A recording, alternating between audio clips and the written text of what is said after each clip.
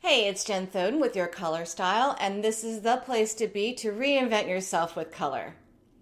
There are many days by the end of the day that I am kind of worn out. It's been a long day, a lot of things are going on, and by the time dinner time comes around, or maybe even after dinner time, I am just ready to just sort of, take it down a beat and just relax, read, maybe just watch TV and tone out, whatever, and I just really want some quiet. And that is usually when my kids' energy level goes up and they want attention. They are full of energy. My daughter especially, she is a lot like me, a loud talker, full of energy and life, and always, wanting to laugh and goof around. And there's just some times when I just don't want to. And so we start to kind of do this because I'm getting annoyed, right? Like, I'm not in that place right now. And she is. And she's annoyed with me because I'm not leveling up.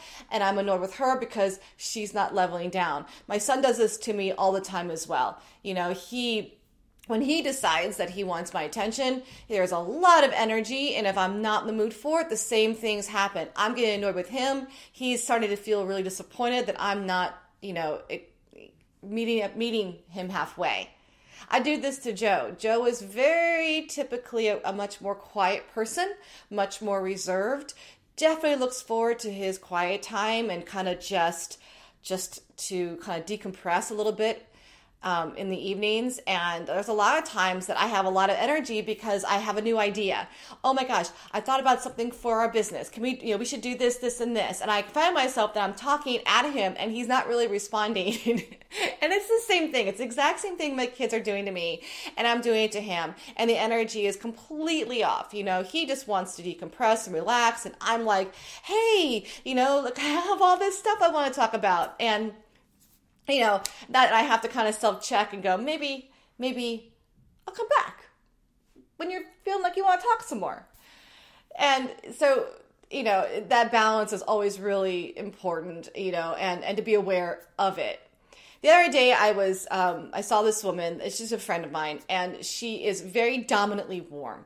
She has like a lot of like warmth, like reddish tones in her hair. Her eyes are like this beautiful green, golden color, really warm skin. She's just dominantly warm.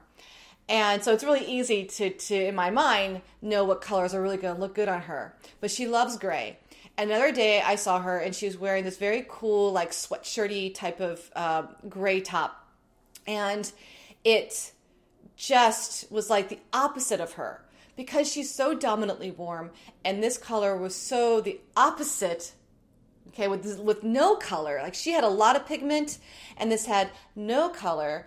It was just off. It actually made her look tired. I know she wasn't, but it did because it just kind of sucked the energy out of her. She has all this, warmth and pigment and light in her, and that lack of color really just didn't do her any justice at all. And I notice this a lot, especially with individuals that have a lot of pigment in them.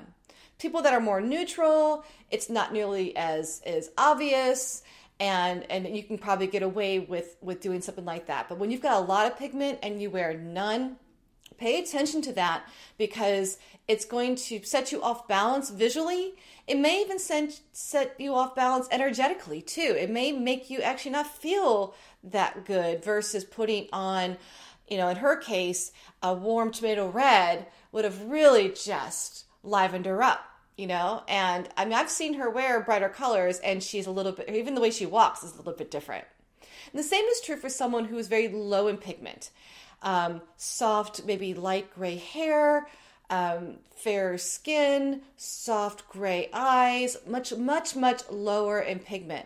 And when if someone like that were to wear something very, very bright and intense, even like super, super dark and intense, really just kind of is the opposite of them. Again, it's the exact same thing. Low pigment, and then you wear something that's super, super intense, you've got that balance off again. And your reaction to them may be like, oh, something's not right. Or they may even feel silly in it, or just not like off, like uncomfortable.